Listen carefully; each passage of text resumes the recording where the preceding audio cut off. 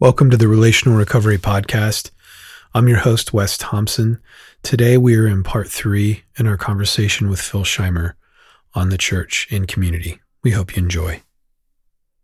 I want to take a little bit of a turn. So a lot of people listening are going to be folks in the refuge, and many of us around the refuge, what we realize, or even those that are in what we might call addiction or any sort of substance use problem, or just what's often a marker of that community is this tendency towards isolation. Not necessarily everyone, but that's a large marker of that community. And I think that when many of us, many folks around the refuge have experienced family in a dysfunctional way. Yeah. Like we're all dysfunctional to some degree, but obviously you're painting this picture of it being beautiful and good. But I think for many folks, the reality is I'm isolated. I'm that family of origin that I had wasn't a model of God's heavenly kingdom. It was a model of chaos, and I'm struggling to trust myself, and I'm struggling to trust others. And so I only really feel safe maybe by myself in isolation. And that's often what can take, as people come through recovery and they're healthy, and then they go out and they launch, especially using the refuge context. What often happens is guys find themselves in isolation, whether that's just not doing the groups that they used to do, or not engaging in the relationships that they used to. And they might be still working a job, but now they're just going home at night and they're alone. And often frankly, that's like a recipe for relapse and just for all kinds of unwanted thoughts and feelings and behaviors and so on. And so I wonder what kind of encouragement and challenge you would give to that specific community as it relates to the church and as it relates to just community and relationship in general. Yeah.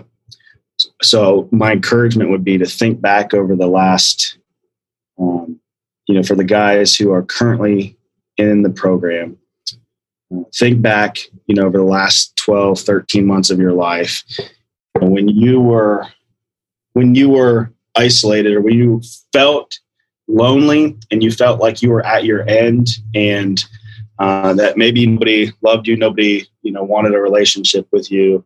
You just felt very alone in life in that moment.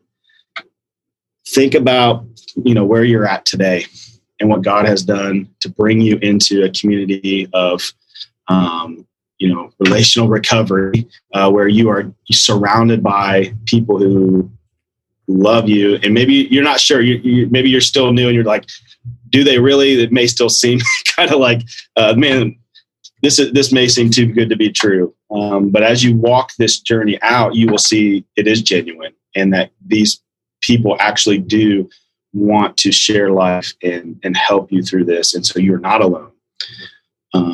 And so the church, really is in the extension of that, where it's like, man, dare to believe that this is possible. What was felt impossible 13 months, 2 years ago, to where you're at today probably felt like an impossible situation, impossible move. And God has you here. He has you surrounded by people. And it may seem impossible that, when you're done with this program, you're done with this ministry, that there's another community who actually wants to know you, who actually wants to be a part of your life and care and love for you. I dare you to believe that is possible, and that the church does. Now, the church isn't going to do it perfectly, right? We're, like our families growing up, there will be pain and there will be, dysfunction, to use that language that you just used. But there really is a genuine desire for people to have a community to belong to. And we are not going to point you to our, goodness, our success at being a good family. We're going to continue to point you to Jesus and the love of the Father. And so, man, I would just say, and just dare to believe it's possible and step into it. It is risky. It can be hard.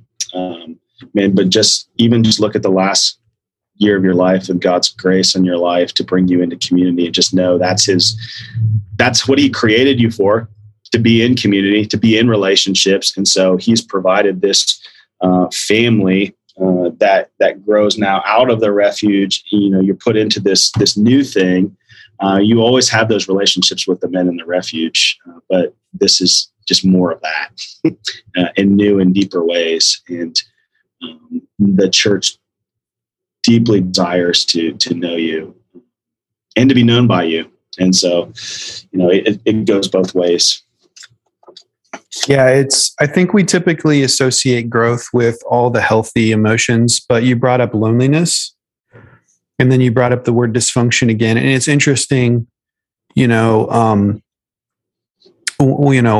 reality about loneliness, if you look at it a different way, is really just pointing us to our need for intimacy. Why else would we be aware of it rather than noticing what's not there? And so instead of seeing loneliness, because loneliness is a universal experience, it's something that we all go through. It's a part of human experience. Thanks for listening to this episode of the Relational Recovery Podcast. Tomorrow we will be in our fourth and final conversation on church and community with Phil Scheimer. We'll see you then.